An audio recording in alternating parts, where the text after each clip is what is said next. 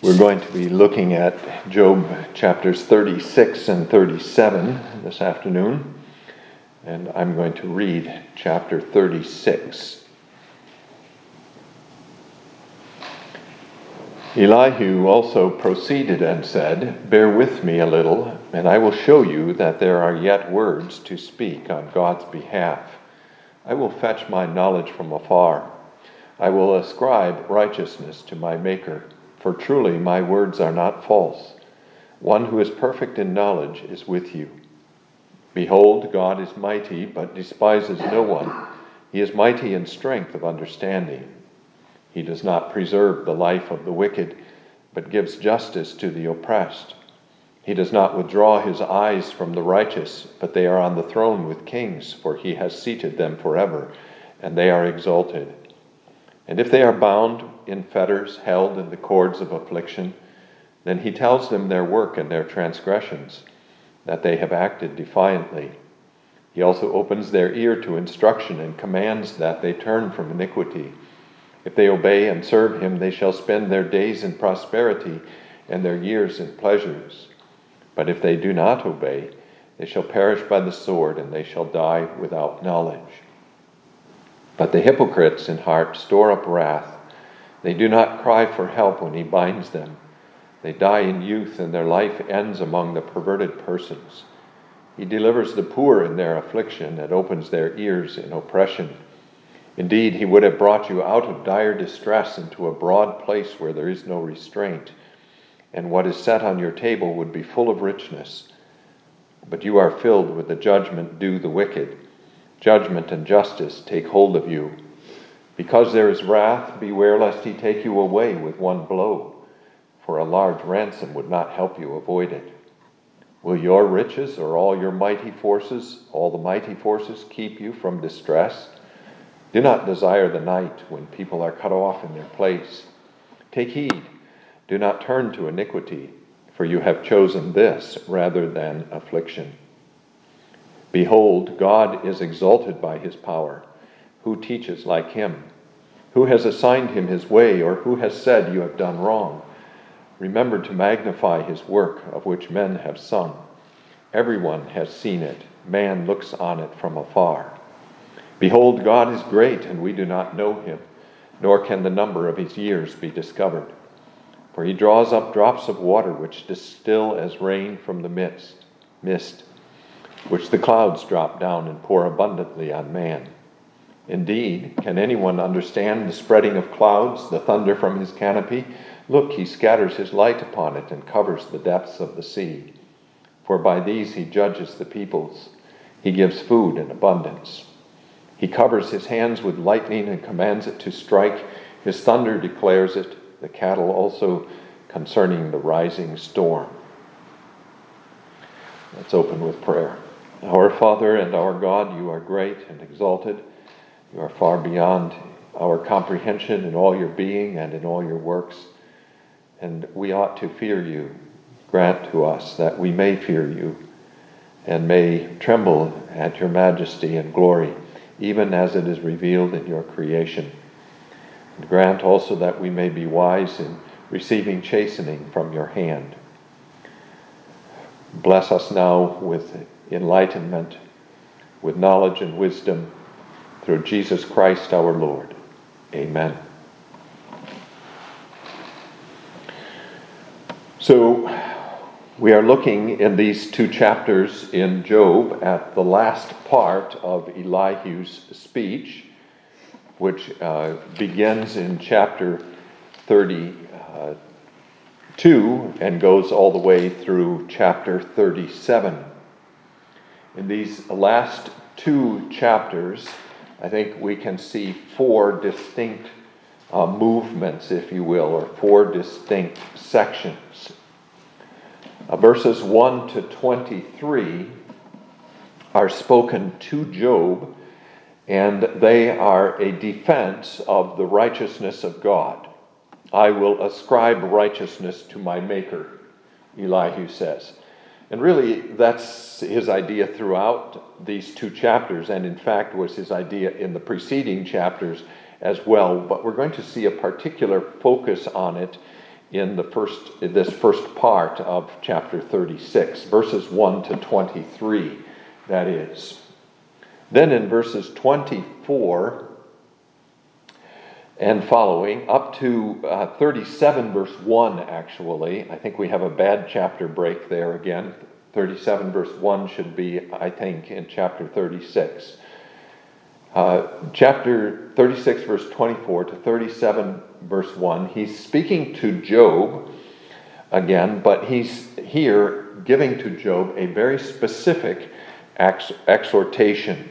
Verse 24, remember to magnify his work, of which men have sung. And that remember there, that imperative, has a second person singular, not second person plural form. So it's to Job. Then in verses 2 to 13 of chapter 37, he speaks to others, because here the imperative in verse 2 is in the plural. Hear attentively the thunder of his voice and the rumbling that comes from his mouth. And we don't know exactly who he's talking to here. Before he had, remember, said, you wise men. He had talked to the wise men. Whether that was Job's friends or others who were sitting by, we don't know. But here we don't really know who he's talking to, whether it's the three friends or the wise men, if they're different from the friends, or whether it's all those who are sitting by, is not made clear to us. But whoever they are, he exhorts them to hear attentively the thunder of God's voice.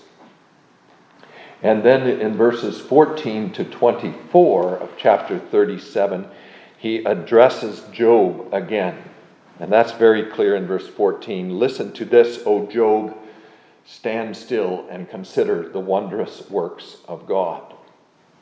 Now, if you look at the last three parts then, beginning with chapter 36, verse 24, you'll see that the theme of each of these three parts is basically similar. He talks about the mighty works of God, and in fact, he talks about the mighty works of God in a specific context.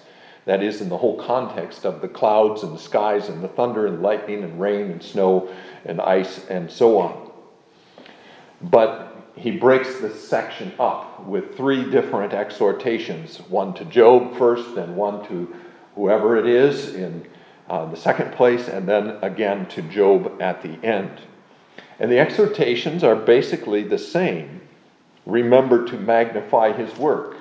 Hear attentively the thunder of his voice, and then stand still and consider the wondrous works of God.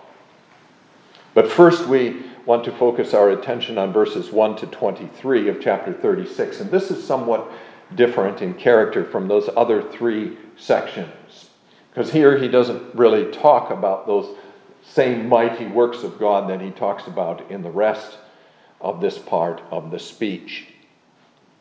Verses 2 to 4 are introductory, and he asks whoever it is he's talking to be patient with him, because though he has already spoken at considerable length, he still has more to say. And what he has to say is on behalf of God. That is, he wants to defend the righteousness of God still further than he has already defended it.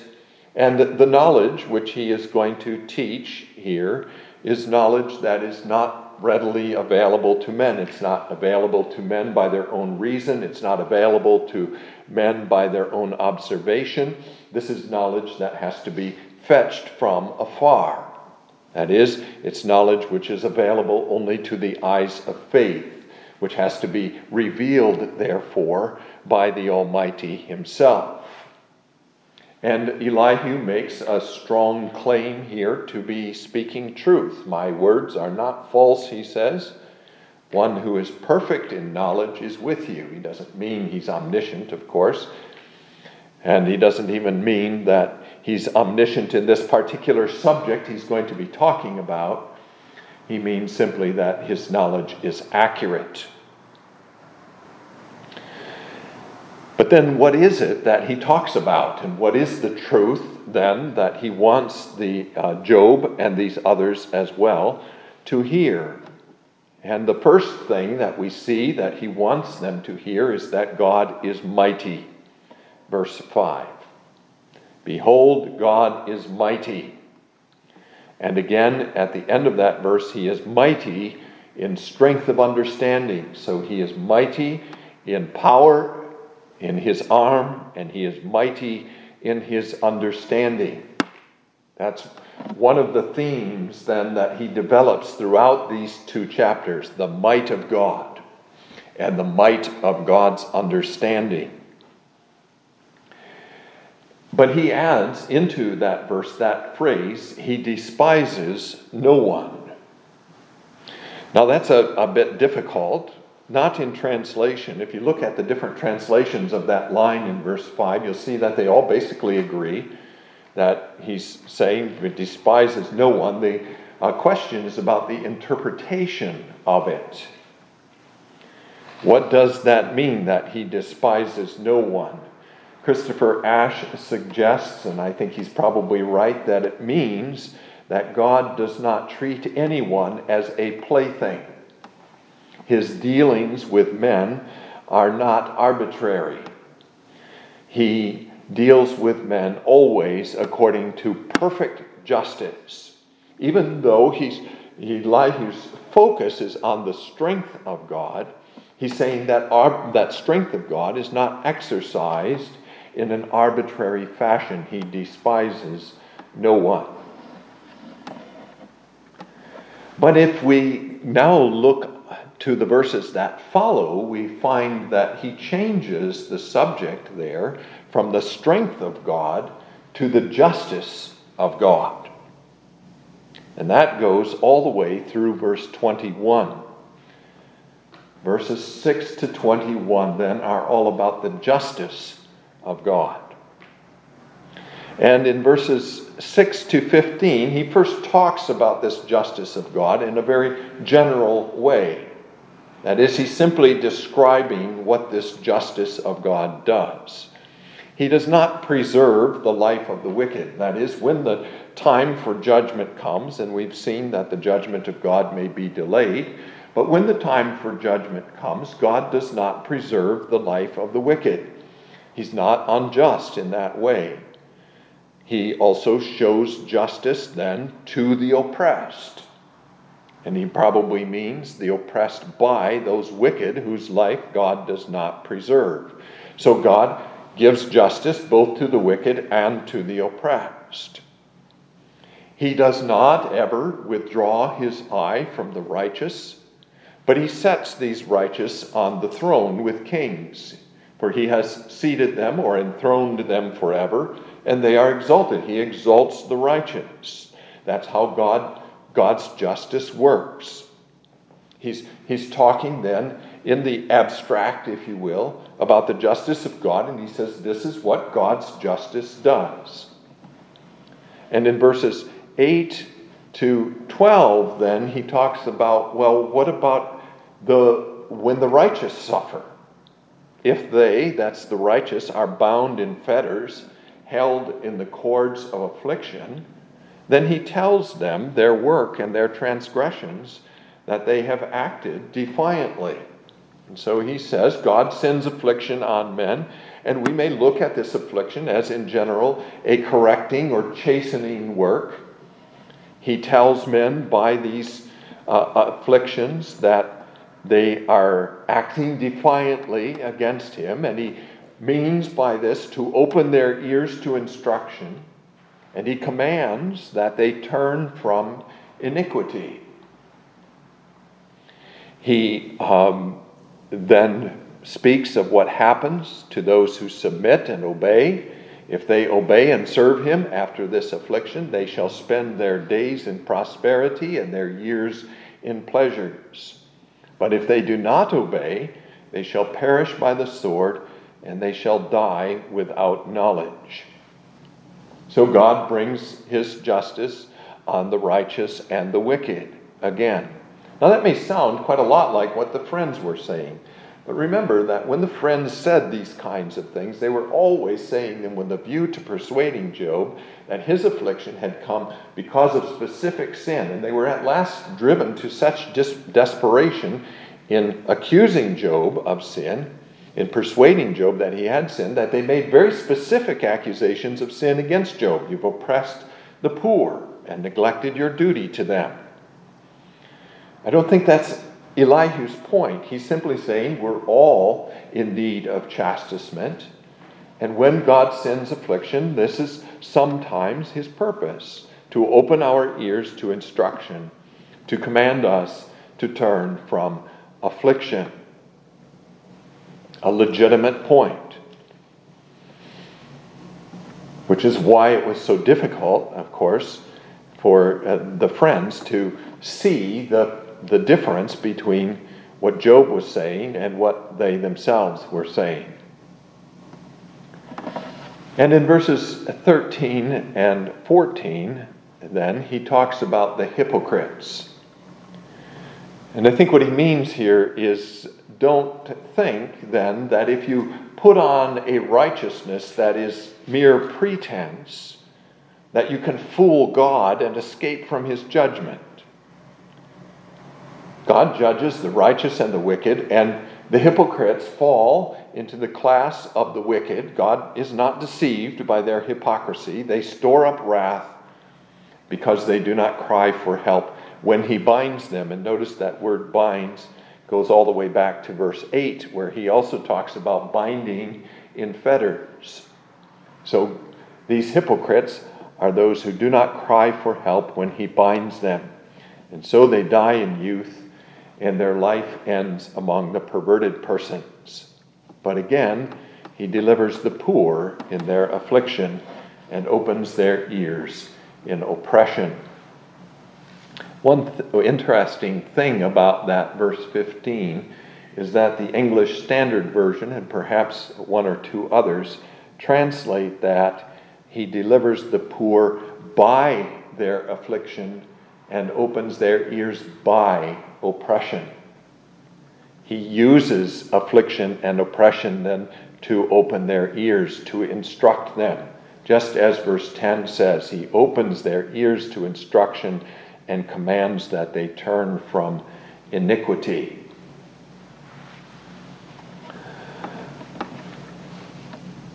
So that's that first part, and it's all about the principles of justice. God judges the wicked, he delivers the righteous. But now in verses 16 to 23, he takes that abstract principle regarding the justice of God and he applies it to Job. And notice how he uses the singular again in verse 16. Indeed, he would have brought you, singular, Job, out of dire distress into a broad place where there is no restraint. And what is set on your table would be full of richness.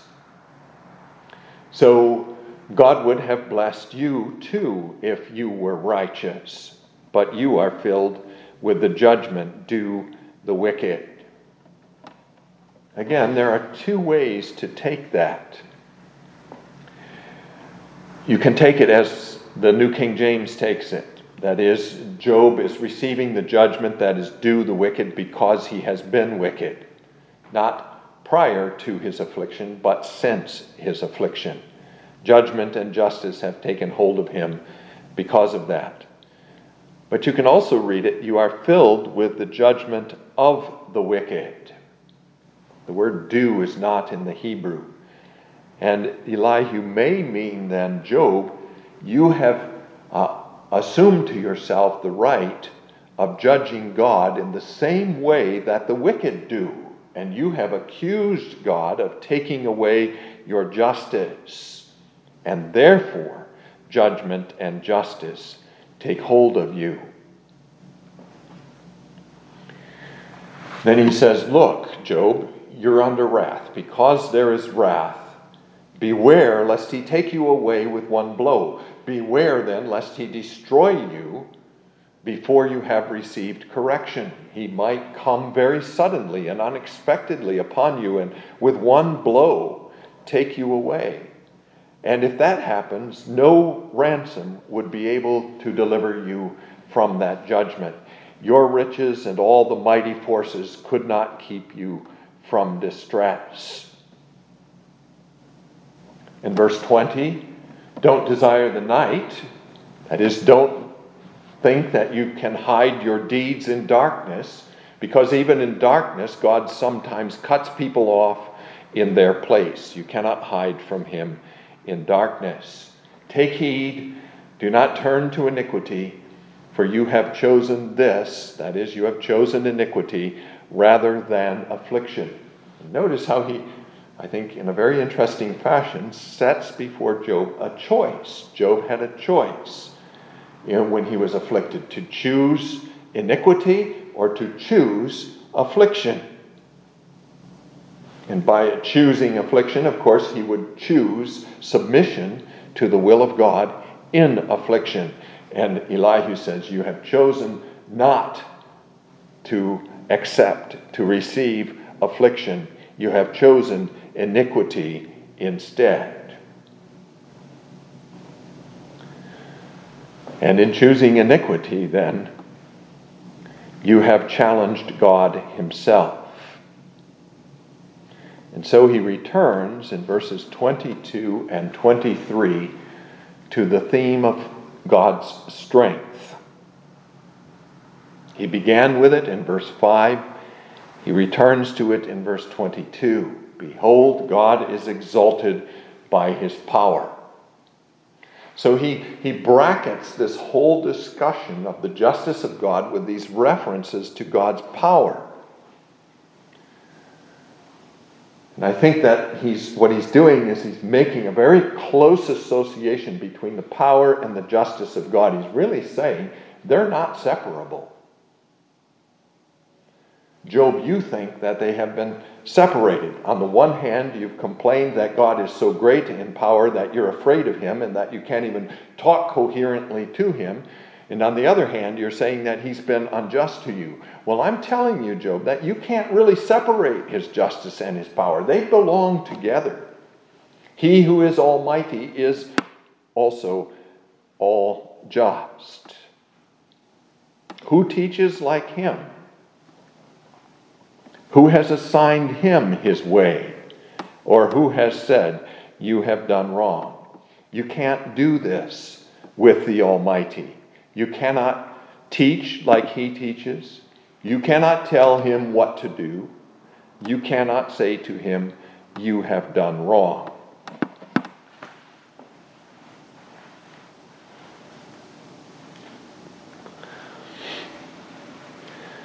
So then in verses 24 and following, the next part of his speech, Elihu exhorts Job to remember to magnify God's work.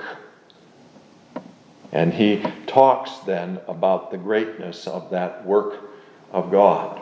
It's a work of which men have sung. Everyone has seen it. Man looks on it from afar.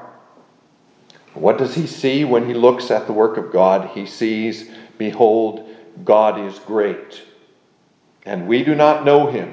He is incomprehensible in his greatness. We cannot number his years. He is beyond our capacity to plumb his depths. And then he starts to talk about specific works of God. He draws up drops of water, which distill as rain from the mist, which the clouds drop down and pour abundantly on man. He understands the whole process of evaporation and condensation and precipitation. He knows just how this process works. And he says this is all God's doing. It's not just a basic natural process which happens by itself. It's God working when you see this thing happening. You should be magnifying his work when you look at this process. Can you or anyone understand the spreading of the clouds? That is, the clouds are spread across the sky in various patterns and in various ways. There are various kinds of clouds and so on. Can you understand how all that happens? That these different clouds develop and spread out as they do? Can you explain the thunder from his canopy? Look, he scatters his light upon it, that is, upon the sea, and covers the depths of the sea. His lightnings spread out over the whole vast face of the seas and cover their depths. And going on to verse 32, he covers his hands with lightning and commands it to strike. And I think what we should see here is that Elihu's picturing God as holding the lightning bolts in his hand and throwing them and making those lightning bolts strike exactly where he wants them to fall. His thunder declares it. Not only does he throw his lightning bolts and command them to strike exactly where he wants, but then he, as it were, announces what he's done to man. The thunder declares what he has just done. He's, as it were, saying in his thunder, look, I've just thrown one of my lightning bolts. You should observe. And the cattle do the same. Perhaps what Elihu means here is that the cattle can also announce the storm because they take refuge from it. And so they notice. And men ought also then to see and to understand the work of God in this.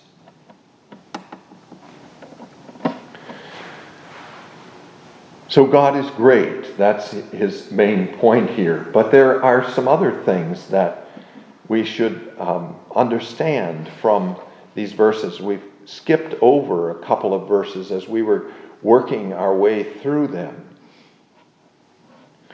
And one of those especially was found in an earlier part of the chapter. I'm looking for it here.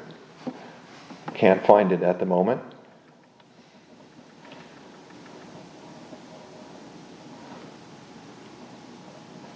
He takes this and he applies it to man. I'm sorry, I can't find it at the moment.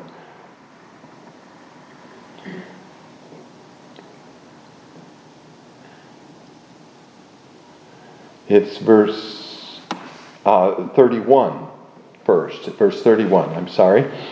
There it is. For by these, he says, and this is the lightning and the thunder and the rain and so on, by these he judges the peoples. He gives food in abundance. And see, what Elihu's saying is, look, these things happen. All these clouds, this lightning, the rain, and all this stuff happens, and he can have different purposes in it. On the one hand, it can be a purpose of judgment. He judges the people. And on the other hand, it can be a means of giving food in abundance. So he has two different purposes in these works. Sometimes he makes people suffer by these things.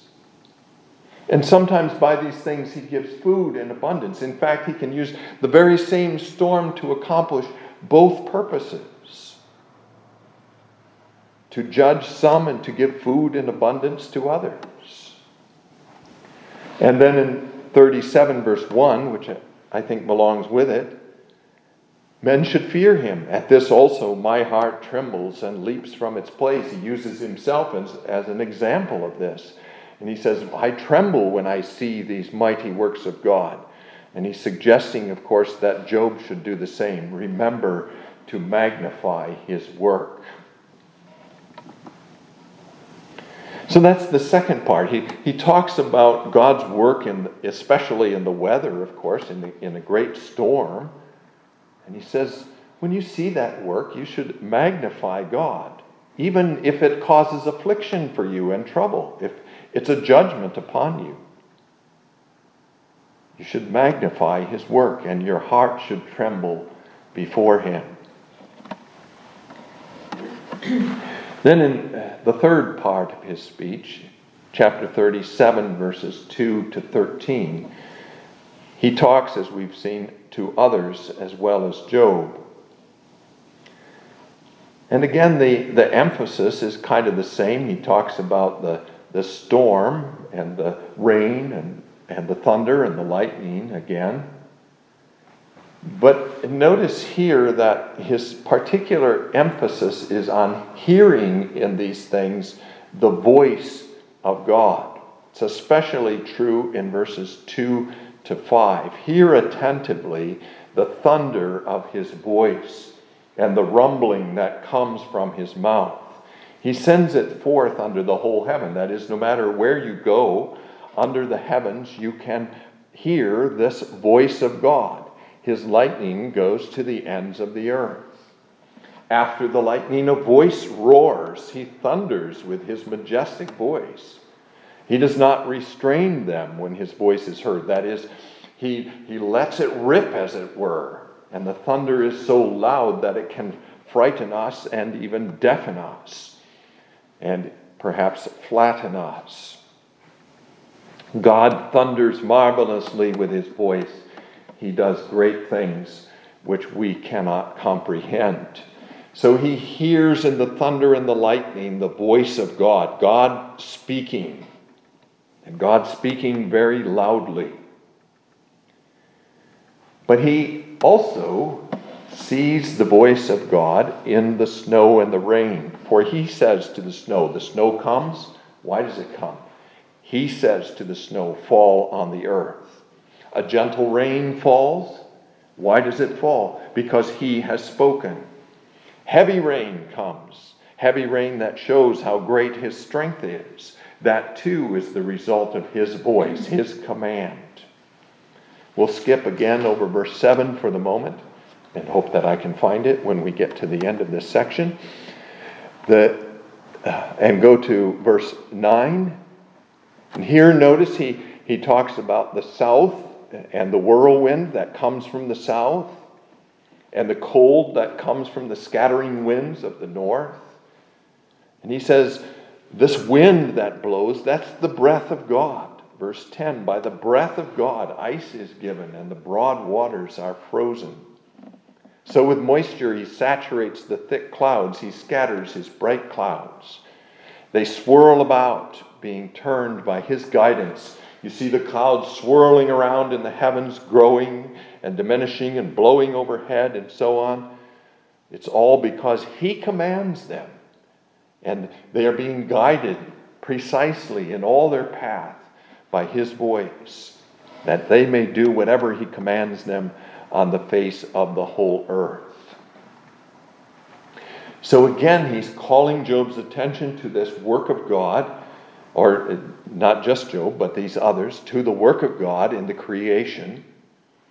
And he's saying we should hear the voice of God in it. If we go back now to verse 7, notice that he adds there, he seals the hand of every man, that all men may know his work. I think the point he's making there is he does not allow men to interfere with this work that I've been describing, the thunder and the lightning and the rain and the cold and so on. He restrains the hands of man from being involved in that. He allows them to be involved in some of his work in the earth, but not in that work, so that they may know that that is his work and his alone, that it has nothing to do with them, that they can claim no credit for it, no exercise of power by themselves. It is all of God. And even the beasts know this and go into the dens and remain in their lairs. Verse 8. And then in verse 13, again, his purposes in it. He causes it to come, these storms and whirlwinds and so on, whether for correction or for his land or for mercy. And here again, I think he's talking about different purposes of God in these works. Sometimes they are for correction, that is, to call men to repentance, to remind them of their sin and say, look, I am God. You must hear my voice. You must repent of your sins. You must return to me. Sometimes he does it for his land, that is simply for the earth. He brings this to water the earth and to bring his goodness upon the earth. And sometimes he does it for mercy, that is for the sake of his people. And we should think here of his work in Joshua 10, for example, of raining great hailstones on the enemies of Israel, so that he destroyed many of them, and Israel did not have to deal with them. Or in Judges 5, where Deborah celebrates the work of God in bringing the torrents of Kishon upon the horses of the Canaanites, so that they were swept away by it. God does merciful works. He does correcting works. He does works that are of benefit to his earth. All of these are purposes of God in these great works that he does.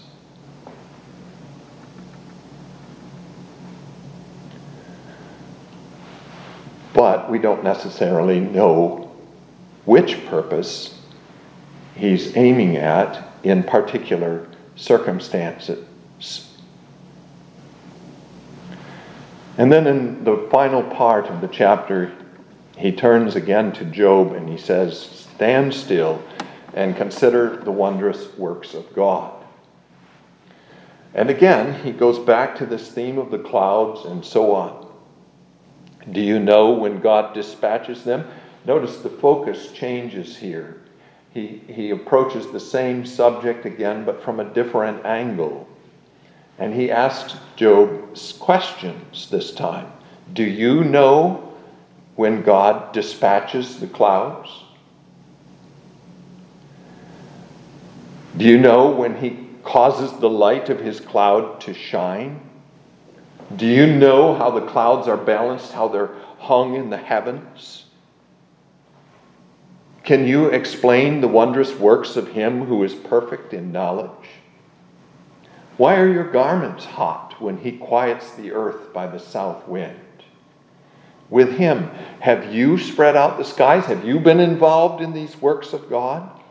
Those skies which are strong as a cast metal mirror, which may be as bronze, and turn the earth to iron because they are bronze. Notice how he's pressing home to Job that he's not equal to God in strength. You don't know the explanation for his works. You can't do the kinds of works that God does. And these questions anticipate, don't they, the questions that God begins to ask in chapter 38. God says to Job later on, do you know? Can you? In the same way that Elihu is saying it to Job here.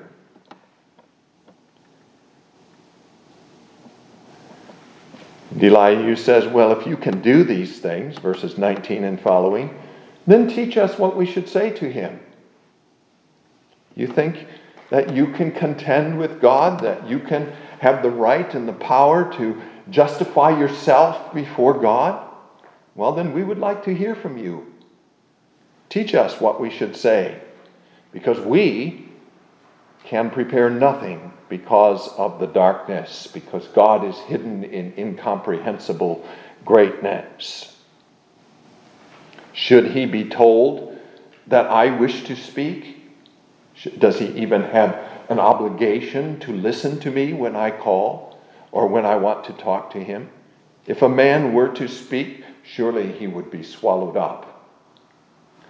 Job said something very similar to that earlier, didn't he? He said, I want to talk to God, but when I contemplate him, he's either hidden or I'm so overwhelmed with fear that I cannot talk. And Elihu says that's the way it's supposed to be. If a man were to speak, surely he would be swallowed up in the presence of this great God. Even now, men cannot look at the light when it is bright in the skies. He says you can't look at the sun when the wind has cleared the clouds away. But God comes from the north as golden splendor. greater than the sun. With God is awesome majesty. As for the Almighty, we cannot find him. He is excellent in power, in judgment, and abundant justice. He does not oppress. Therefore, men fear him. He shows no partiality to any who are wise of heart.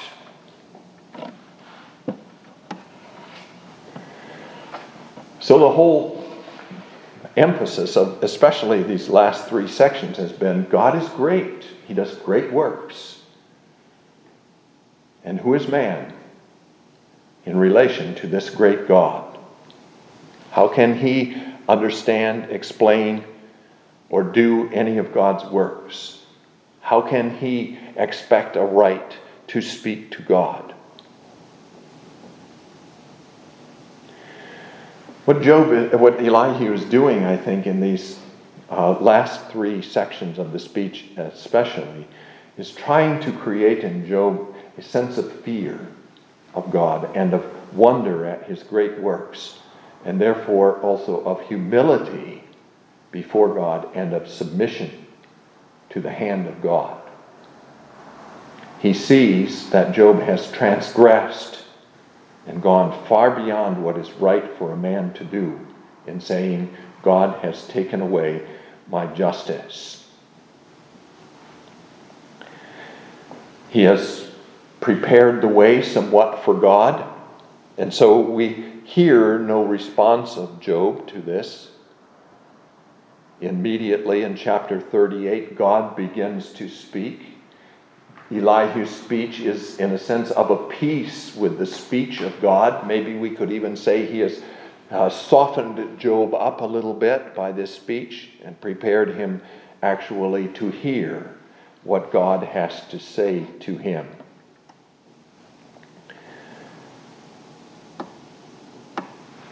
But there are a couple of more important points I think that we should make here. One is that he makes this very close association between the power of God and the justice of God. Notice again how in talking about the justice of God in the first part of chapter 36, he brackets his discussion of the justice of God with descriptions of the strength of God. Behold, God is mighty, verse 5. Then about the justice of God, all the way down to verse 21. And in verse 22, behold, God is exalted by his power. So he puts that justice of God into the context of God's greatness and God's power. And he continues to do that then. He appeals then in answering Job to the greatness of God. Not just to the justice of God, but he says to Job, look, you think God has been unjust to you? Well, let me talk to you about the power of God in his works. He doesn't try to explain how God has been just to him. He says to him, consider how great in power he is. Learn it from his works. It's almost as if Elihu is saying to Job, in the case of God, might is right. Power is justice. It's never the case with man, of course. It cannot be the case with man. Too often, in fact, power is injustice with man.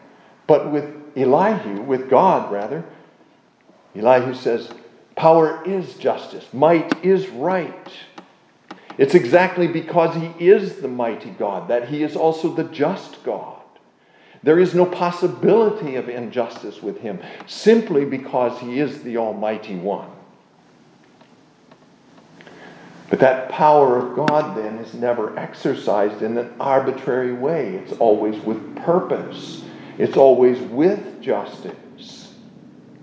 He has many different purposes, though. It may be for correction. It may be to teach man his sin. It may be for his earth. It may be for blessing for his people. Even when it seems a matter of affliction, it may be for blessing. He has all kinds of purposes, and we don't always understand those purposes of God.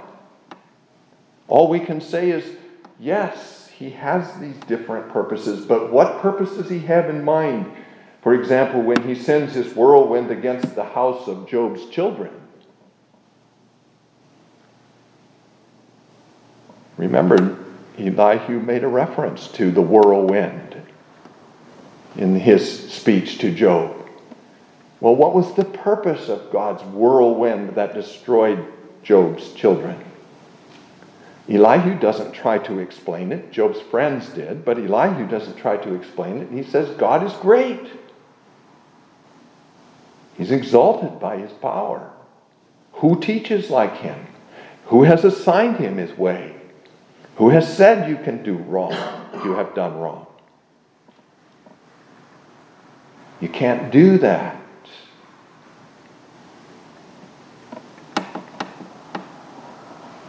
And so his answer, it's an answer then to the whole question of suffering, is this. There are reasons for what God does. When he brings affliction on the righteous, there are reasons, but we may not be able to understand them. He's far beyond our comprehension.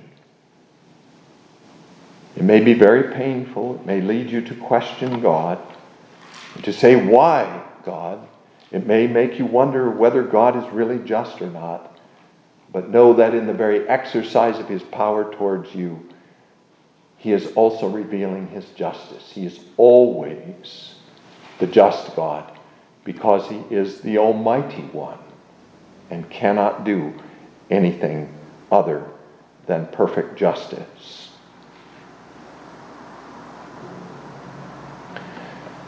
And that's finally where every sufferer has to end up.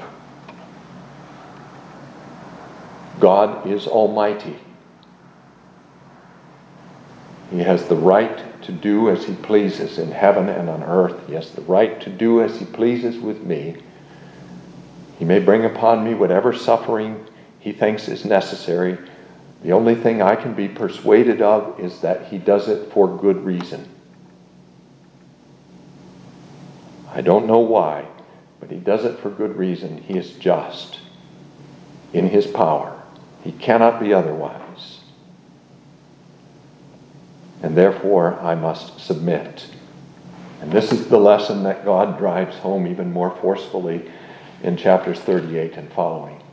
I am the Almighty, Job. I do my will in heaven and on earth. Who are you to contend with me? May God bless us with his word.